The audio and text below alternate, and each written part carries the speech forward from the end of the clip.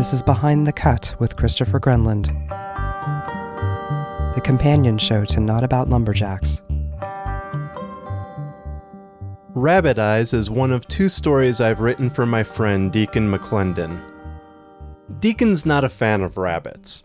It has a lot to do with their eyes, and just how they sit out in fields and stare at people with those eyes.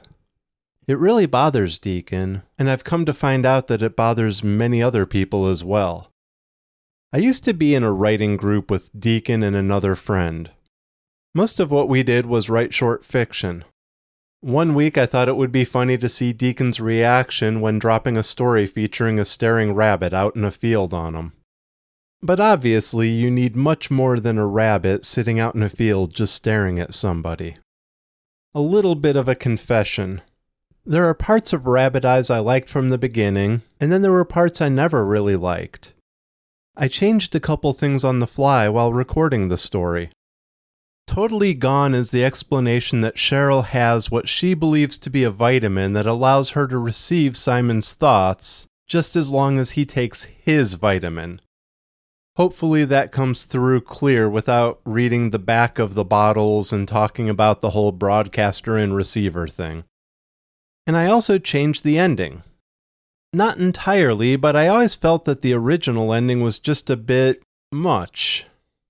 Okay, maybe not even all that much, but originally up front there was a little bit more about Amber Peterson, and it was made clear in the original ending that Amber and Simon kind of picked up where they left off in high school.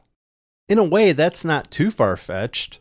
I can name a couple relationships I know of where people married, divorced, and then met up later with somebody they knew from junior high or high school, even a sweetheart, and then started seeing each other, married, and are still going strong years later. Even if I think that's a little bit weird, who am I really to say that's weird when it works for more than a handful of people I know? In its own weird way, I suppose Rabbit Eyes is special to me now. I didn't write anything for the new ending. I had the recorder going and I recorded the original ending as I wrote it, and then I just looked at it and decided to go with something totally made up on the spot.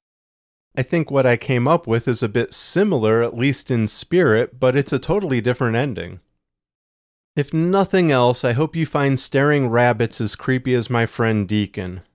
And speaking of Deacon, I plan to share another Deacon story in the future. I might even have him narrate it.